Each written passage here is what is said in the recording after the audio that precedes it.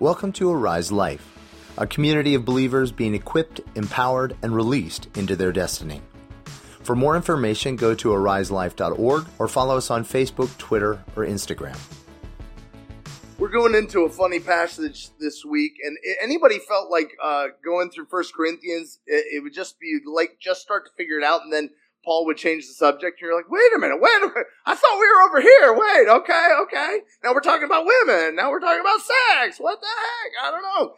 It's just going left, right, and center, and then tongues, and then gifts, and again, he wrote this to a body that was struggling, and he just had one letter, so he put all his bullets in the gun.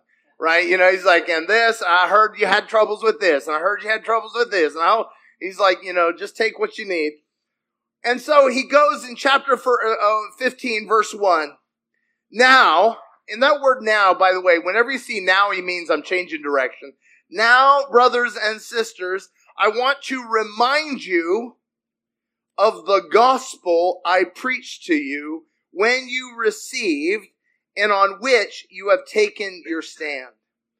By this gospel, this good news, you were saved. You need to understand that word saved means saved in your body, saved in your spirit, in your emotions, in your mind, and saved in your spirit into eternal life. Anybody need some salvation, some saving? Are there areas of your lives that need transformation? That is our God. Our God does not sit distant and enthroned, but he is enthroned here. And he is invading with his salvation. By this, if you hold firmly to the word I preached you, otherwise you've believed in vain. For in what I received, he put it another way, in Galatians he said, if you've begun in grace, trusting on God's power, why are you now trying to perfect yourself through your own efforts? That's another way he put it. But anyway, for what I received, I passed on to you as of first importance. What's that? That Christ died for our sins, according to the scriptures. Everything that separates us from God. That he was buried, and he was raised on the third day according to the scriptures. These scriptures he's talking about are the Old Testament, right? Are those the prophecies then? Yeah. So, it talks about he died for our sins. That's Isaiah 53, right? He was wounded for our transgressions. And that he was raised on the third day. That's Hosea 6:2 and in Jonah. And they said that he appeared, and so he was raised on the third day, right? That's all well and good, but it gets better. And he appeared to Cephas. By the way, that's just a name for Peter. And then to the 12. And after that, he appeared to more than 500 of the brothers and sisters at the same time. Man, that must have been a really good prayer meeting. That must have been an amazing service, right? We sense his presence, but imagine like, whoa, there he is. Come on. He said, and though some have fallen asleep, hold that. Then he appeared to James, then to all the apostles. And last of all, he appeared to me also as one abnormally, more late born. Like everybody else was born at term, and me, I was a little delayed. I was a late bloomer. Why does he say this? Some have fallen asleep. So you got to understand, when Jesus came, do you guys remember what the disciples said to Jesus right before he ascended? He said, when will the kingdom come? They were still expecting thrones and scepters and crowns. Anybody here, you signed up for the kingdom and you thought it was going to be one thing and it turned out to be another? Okay. Some of those things are false expectations and some of those are not yet realized expectations. Does that make sense? The kingdom, and Jesus said, go back to Jerusalem and wait until the Holy Spirit comes upon you. So they expected, and Paul even said they expected Jesus to come back in their generation and establish the kingdom in that way. Did it happen in his generation? No. So what happened is some people fell asleep. By the way, they didn't fall asleep. They died. They died. What do you think happened to the believers when these people died? What do you think happened to their faith? Yeah, show. Anybody here, you were believing for something and it didn't happen? And what happens to our hearts when that happens? Huh? Confused? Disappointment? Huh? Yeah, hard to trust, pull back, free. Anybody heart frozen? Yeah. And so Paul's trying to speak into that. Flip over to verse 12. But if it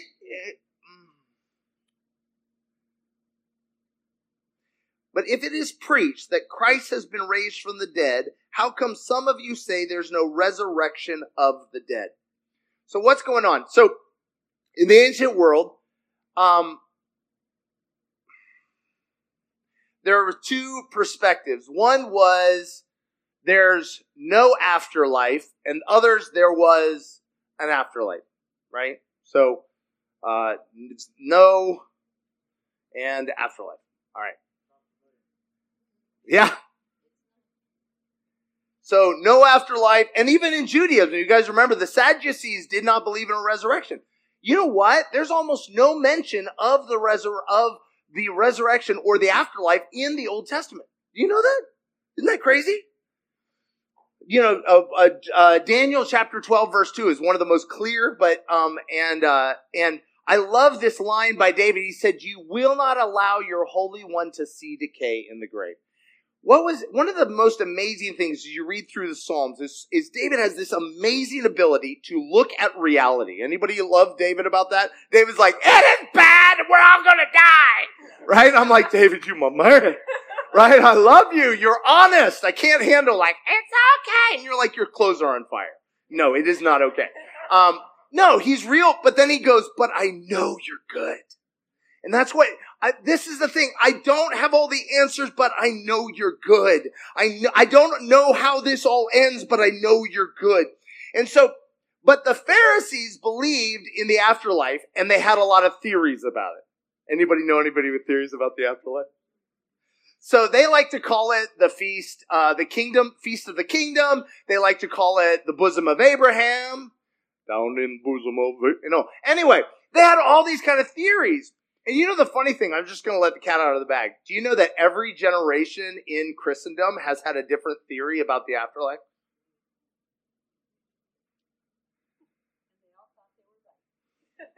Guys, let me just say something. There is Scripture. Let us not go beyond Scripture.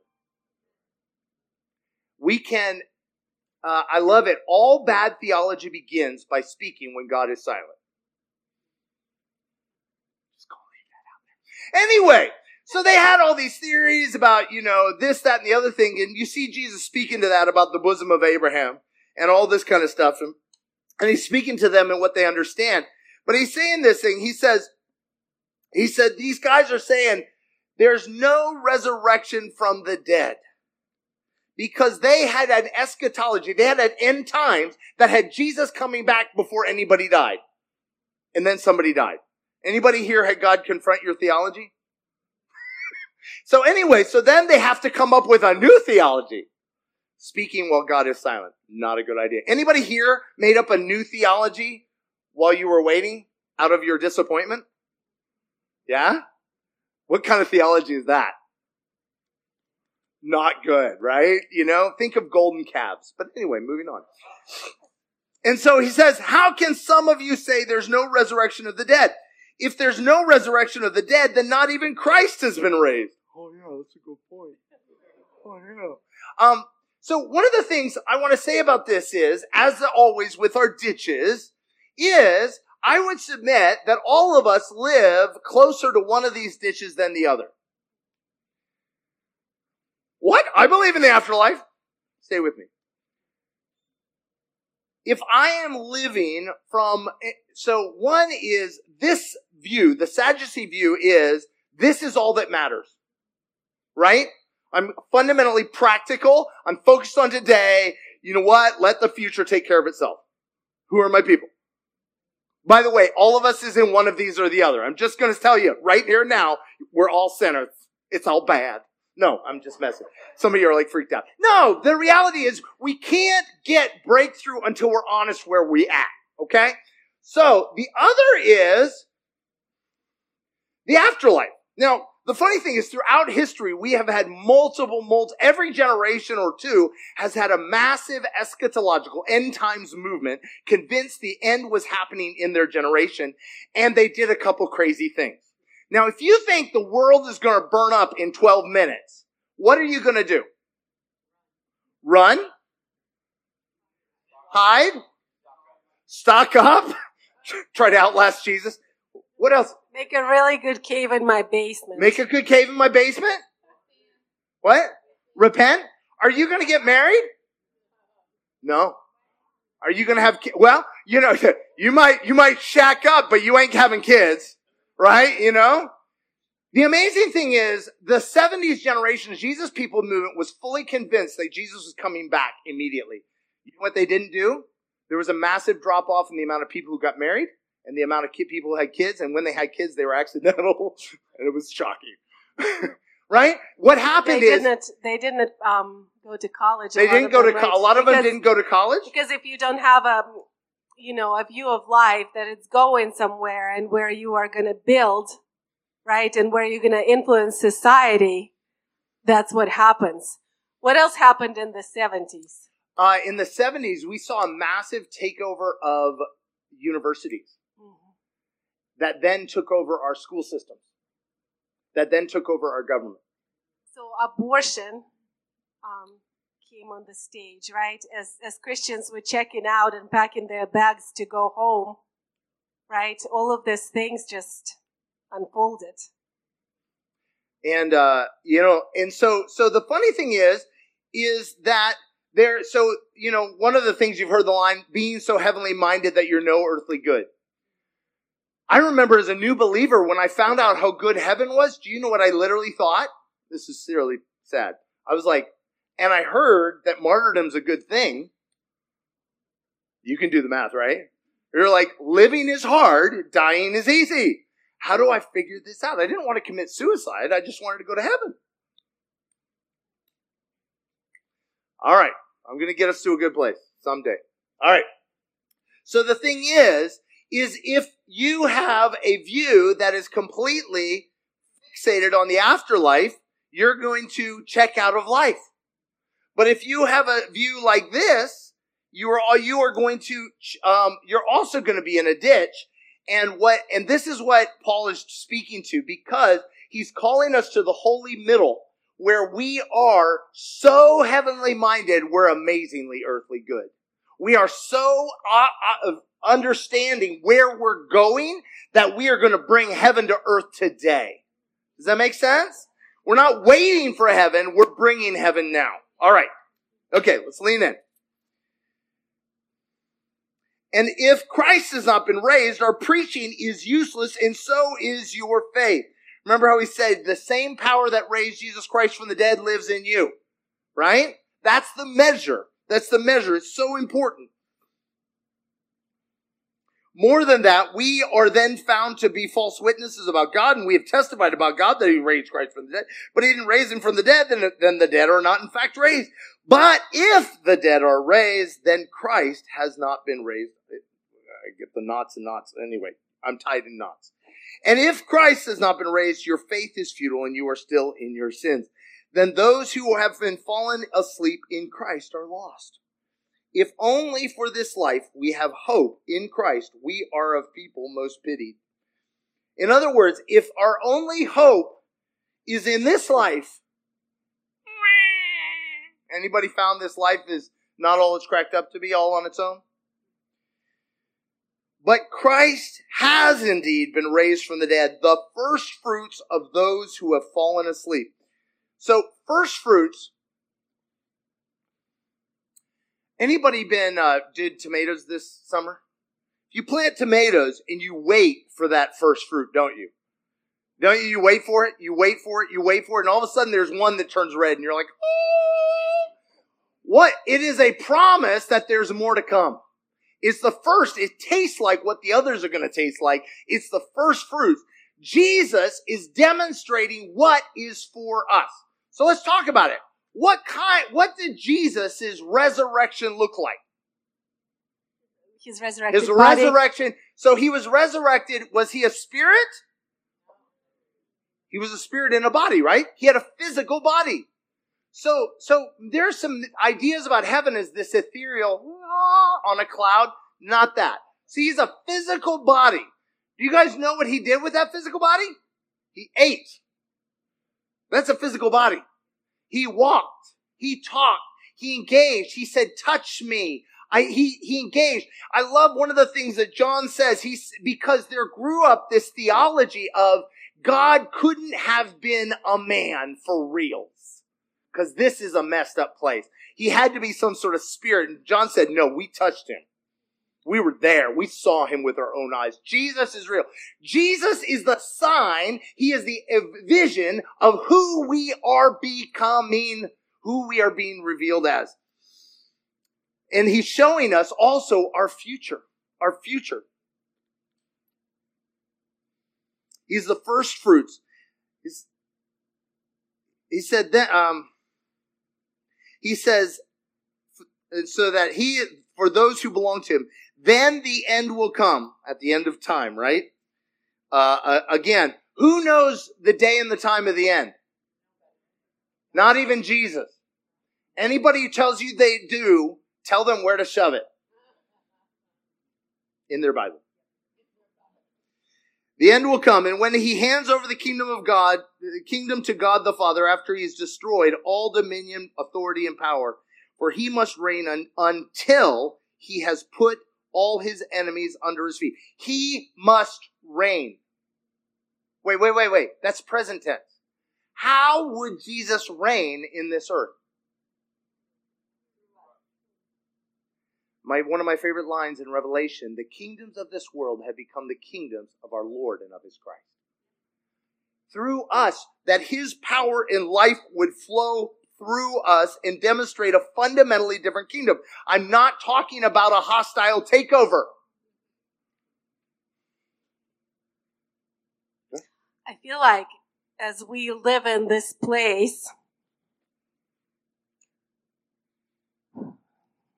like both of these ditches, right? That there is nothing, it's all about me, it's all for me. And this ditch that I'm just, going to check out of life and go to heaven, it's all about me, right? And I feel like this place of the cross is life here on full force where we're not scared of death. Okay? This is the first thing that Jesus, it says he took away the fear of death. Right? If the fear of death, I have been thinking about it a lot lately. Entertain this with me for a minute. Like, if you really had no fear in your life on Monday morning, what would your life look like? If I had no fear of death, if I had no fear of failure, if I had no fear of rejection, what would it look like? Who would I love on? What kind of creative ideas would flow into my work? Would I go for promotion? Would I go for a different job altogether? Would I reach out to a neighbor that I've been avoiding? Like, what would it look like if there was no fear? Right? He has dealt with the ultimate fear of death. Paul says, for me to live is Christ and to die is gain. Right? And I feel like I really do not believe it fully. I don't live like that to die is gain. Because if I believed it, I would live without fear.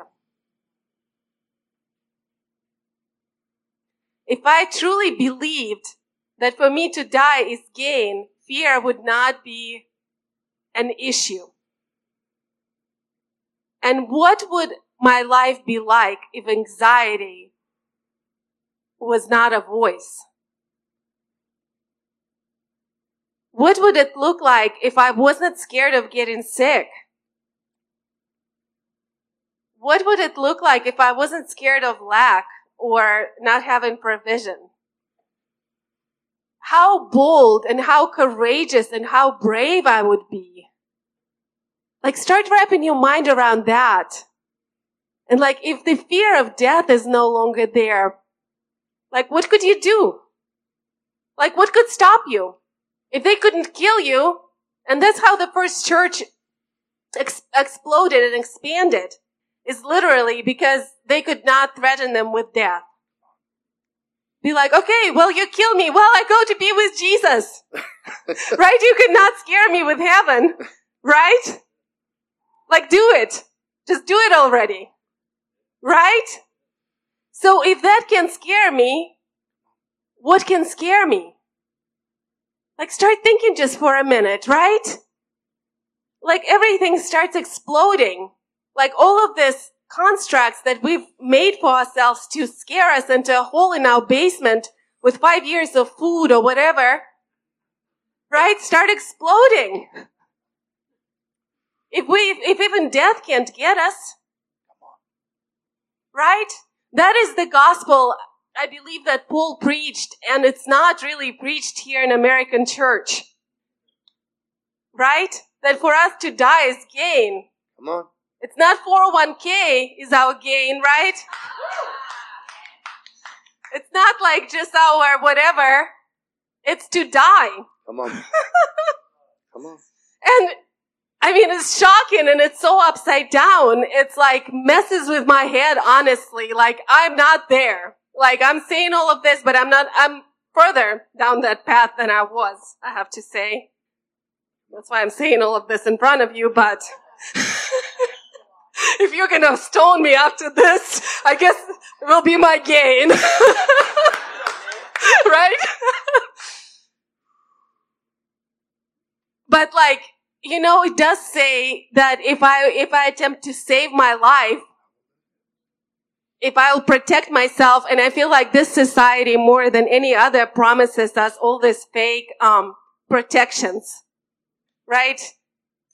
You know, not to be whatever, but 6 feet, maintain 6 feet and you're going to be safe. You know, put away this money and you will be safe. You will have the insurance from every bad calamity. Well, what if they're just going to kill you? What are you going to do about that? What insurance is going to cover you there? Right? Like, if they're going to torture you and kill you, like, where's your insurance for torture? Right? I mean, let's be real. I mean, that's what they were facing, and they were okay, and they were thriving and happy. Right? Come on. Come on. And here we are with all of this stuff, and still scared out of our minds. But he has taken care of fear of death. Like, what can hold me back? If death is taken care of, what can they do to me? Nothing. So how brave can we be? Like, insanely brave. Right? What kind of inventions can we create? What can we risk? How can we love? How can we love? Yes. How can we lay our lives down for one another? See, that's what happened. Is in the 70s, a whole generation checked out of loving radically in obedience to God. And it's happened over and over again. The church has retreated. And then many times we've responded by then coming back to attempt to dominate and control. But Jesus always comes in to serve. He always comes from the bottom. He always comes to serve. And so remember, what have we been invited into? Jesus said there's 2 rules. What are the 2 rules? Love God and love others as yourself. God, me, others. The thing is this over here becomes all about self-actualization. Me. A lot of times this becomes about self-annihilation, right? But the reality is God made me for fellowship with God, fellowship to be one with God and to be one with each other. One with God and one with each other. Everything we're made for is through in relationship with each other and relationship with God. That's why you can't threaten me with death, because you know what? we're going to keep going in this life and in the next life. Everything that is of value everything that is not valuable will burn up, but everything that is valuable will remain, and we will be made one. And this oneness, see, the thing is I can't actually know who I am without you. Anybody known somebody who turned turtle and went a hermit for a while? And then you were like, I don't even know you anymore. Who in the world are you? The thing is I discover a facet of who I am when I am in relationship with you. Anybody here discovered you're a little bit different with every single person? Because there's a facet of who God is that when you encounter, you go, whoa, I like me in front of you. Let's be around each other some more. Right? There's a facet that but I can't know me apart from you, but I can't know me apart from laying myself down for you. You know what? I can't know who I am until I gaze upon God. But when I gaze upon God, I want to give myself for God. Right? It's not about self-actualization. It's not this obsession. And that's why you see where we're going. As I said, there are many theories of the afterlife, but why don't we stick to Scripture? You know, and not by duct taping a bunch of scriptures together with a bunch of logic. Okay? I'm just going to say that right there. The book ends this way. Revelation chapter 21. Then I saw a new heaven and a new earth. Not a cloud. A new heaven and a new earth. Right? Why is this important? How did the book begin? Where? On earth, in a garden. It's ending on earth in a garden. See, God never changed His plan. His plan has always been the same. Relationship on earth. And so we're going to continue what we started. That's why this is not a separation from where we are, where we've been, but it is the culmination, is the fulfillment. It is all that we are. So for the first heaven and the first earth had passed away, and there was no longer any sea. By the way, that's a little side note for Jews. Jews hated the sea. No, they really did. It's really bad for everyone who loves the ocean, I know, right? Like there's no ocean. No, they were fully convinced the sea was the source of all chaos and evil. They were like terrified of the sea. That's why Jonah getting on the boat was like, anybody here done something insane because you were afraid? Like you did something even stupider? Anyway, that was that. So he's saying there's no chaos, there's no danger, there's no darkness. I saw the holy city, the new Jerusalem, coming down out of heaven from God. So it came from heaven, but it's on earth. What is a city, by the way? What's a city? A place where people, plural, live. It's not a city if you're by yourself. So the whole point of the end time is that we live in community together. Anybody here, you have somebody in your life and they're not in your life anymore? And you grieve that? Some of you, it might be even people you're glad you're not in a relationship anymore, but you still grieve them, right? Maybe it was a relationship that ended badly. Do you know why you grieve them? Because we're made to be one. And we long for the oneness that's missing. In heaven, we will get to we say in heaven, in the afterlife, heaven on earth, that place, we will get to explore our oneness together in God for all time. I saw the holy city. Okay. Prepared as a bride, beautifully dressed for her husband. And look, a loud voice from the throne saying, look, God's dwelling place is now among the people, and He will dwell with them. Know God, know one another. You don't have to, all one-stop shopping. They will be His people, and God Himself will be with them and their God. He will wipe away every tear from their eyes. There will be no more death or mourning or crying or pain, for the old order of things has passed away. He who was seated on the throne said, for I am making all things new. But do you remember what Jesus is? He's the what? The first fruits of the new creation. See, the new has already begun. See, that word new he uses is there's two types of words for new in the New Testament. There's neos, that just means new. Like, I got me a brand new car. And then there's kainos. It would be like if I say, I have a new form of transportation, and I used to have a bicycle and now I have a rocket ship. That would be kainos. Like, yes, they are transportation, but they're not the same.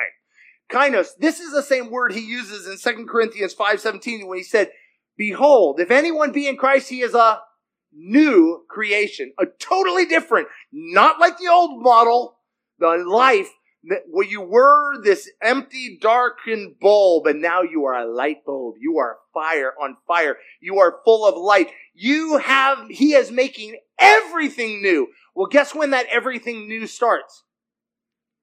Now. How does he do that? Through you and me. We get to begin to bring heaven to earth into every sphere of life now. Why? Because that's where it's going. It's both and. Well, don't wait for then. Start now. Get in on the ground floor.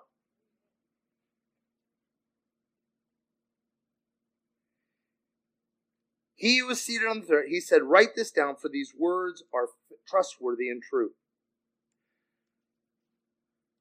I'm going to finish, and I need you guys, buckle in. Buttercup, okay? Buckle up. I'm going to finish, but I've got to take us somewhere.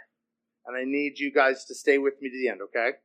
If you're scared, just grab somebody, okay? All right. We'll get there. He said to me, it is done. I am the Alpha and the Omega, the beginning and the end. To the thirsty, I will give water without cost from the spring of the water of life. Sound like somebody we know? Remember Jesus at the well with the Samaritan woman? See, it started there. It is fulfilled there. We are in an ever-increasing kingdom. How do I know that? Let me just say this really practically.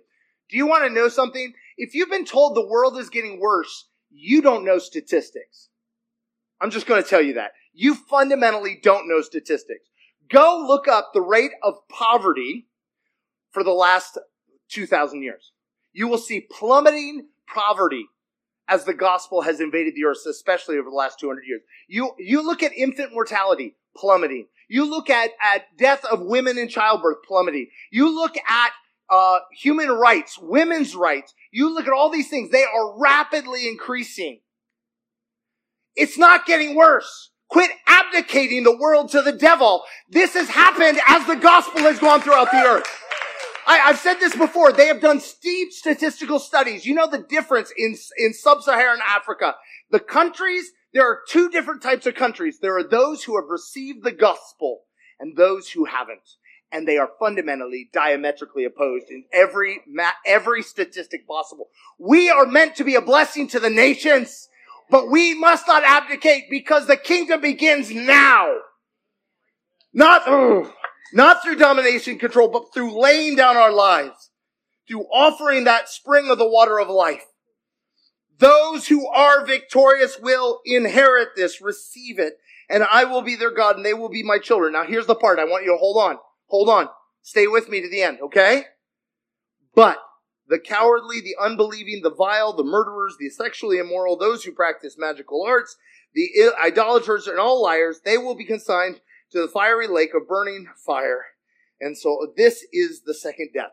Okay, stay with me, okay? Stay with me. Who here has been presented with a God who is narcissistic, petty, capricious, and demands worship?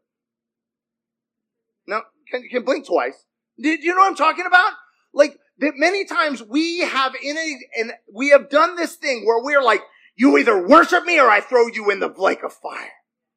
Does that sound like God is what? Love. Does that sound like love? Stay with me to the end. That's why I said buckle up, Buttercup. Okay, stay with me. But love allows a choice. Is it love if I hold you hostage in paradise? There's some really creepy movies on Lifetime like that. Just saying. No, it's not. It's not. God gives us a choice. We can choose. And if you look at this, what is it? It is the unbelieving, those who refuse to trust that God is for them, that God is somehow holding out on them. Listen, if he who did not withhold his own son, how much more will he withhold anything from us? No, God is not. He is leading the way. He is giving himself fully and utterly to, and the idea is, the lie of the enemy is, if I enter into this relation with God and others, I disappear. I need to be me. I need to separate myself from other people. That's what Eve said. I'll go grab this by myself. No, the lie is that I can exist by myself. And God's like, you can't. In fact, and so what did he say? All these things that he talked about are people trying to self-actualize on their own. Do you know what magic and sorcery is? It is the attempt with, apart from relationship, through mechanistic means to gain power. And God's like, apart from relationship, you can do nothing. Apart from me, you can do nothing. And so he's saying, if you want, but it says at the end of time that every knee will bow and every tongue confess. If I want to be God and I'm convinced you're my enemy, even though you're good, when God shows up, that is the worst thing possible. Because I'm convinced you're my enemy. Is God the enemy of anybody? No, it says we're just enemies in our own mind. But if I'm convinced you're enemy. Okay, who here, you sinned really badly against somebody? 3 of us? 4 of us? Okay. Now, what was it like being around that person? Awkward is putting it nicely. It was hell on wheels, yes. It just rolled right out, right? Do anybody felt the flame on your skin? Like you get around them and you just start getting, I saw the way they were looking at me. The person's like completely oblivious. Oh my gosh, they're judging me. They hate me. No! You remember the guy who said, I knew you were a hard master. No! I'm not those things. But in that place, the fire of God, I don't know listen, there's people and they've mapped out the flame of fire. Listen, do you know, that's not biblical, by the way. Listen, people got maps of heaven. No, listen, our God is what? A consuming fire. Anybody in worship experience that? Like you draw near and it's like, and everything that is not you begins to catch fire. See, you are a diamond of inestimable worth. You are pure and righteous, made in God's image. And yet, anybody got some dung thrown on you or you placed on yourself? When we come into his presence, all that stuff starts to catch fire. The diamond doesn't, but that stuff does. Anybody known that moment when you are convicted of sin in the presence of God? Do you know what I'm talking about? And you must make a choice. What's the choice you must make? Surrender or run, right? Turn turtle, right? In that moment. But who here has found the joy of repentance? Recognizing this isn't me. It was never me. I give it to you, Lord. And it burns up and you're like, I'm alive. I'm full of joy. I'm full of hope. The flame of fire of his love burns up everything that's not us. Whew. And so, but the thing is God will not love you against your will. What I want to say again is, we are called to live from heaven to earth. We are called to live a life that brings everything that is meaningful of value, we bring into heaven. And we are bringing to our Lord a kingdom. We are establishing a kingdom, and a kingdom that has no end. Whew. Father, we are so pathetically unable to declare your goodness. Lord, I ask, take these meager words and Lord, allow every part that is not of you to burn up, but allow every word that's from you to take root in our hearts, that we would have hope, that we would quit living just for today, but we would truly live from today to forever. We would live for a future and a hope, that we would live free from the fear of death, free from the fear of loss, because we would be confident that our lives are hidden with you, oh God. We love you, Lord. Oh, we love you. If you can have the worship team come up.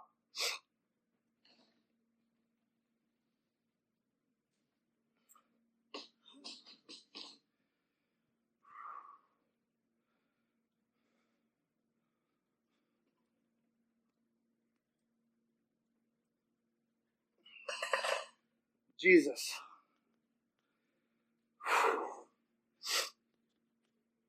As David said in the Psalms, Psalm 131, he said this amazing, incredible thing that he said. It was so good. He said,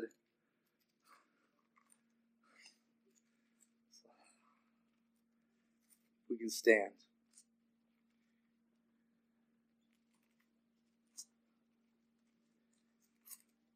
He said, "My heart is not proud, O Lord. My eyes are not haughty. I do not concern myself with great matters or things too wonderful for me. But I have calmed and quieted myself like a weaned child with its mother. Like a weaned child am I content. Israel, put your hope in the Lord, both now and forevermore." Lord, we put our hope in you. We put our hope in you.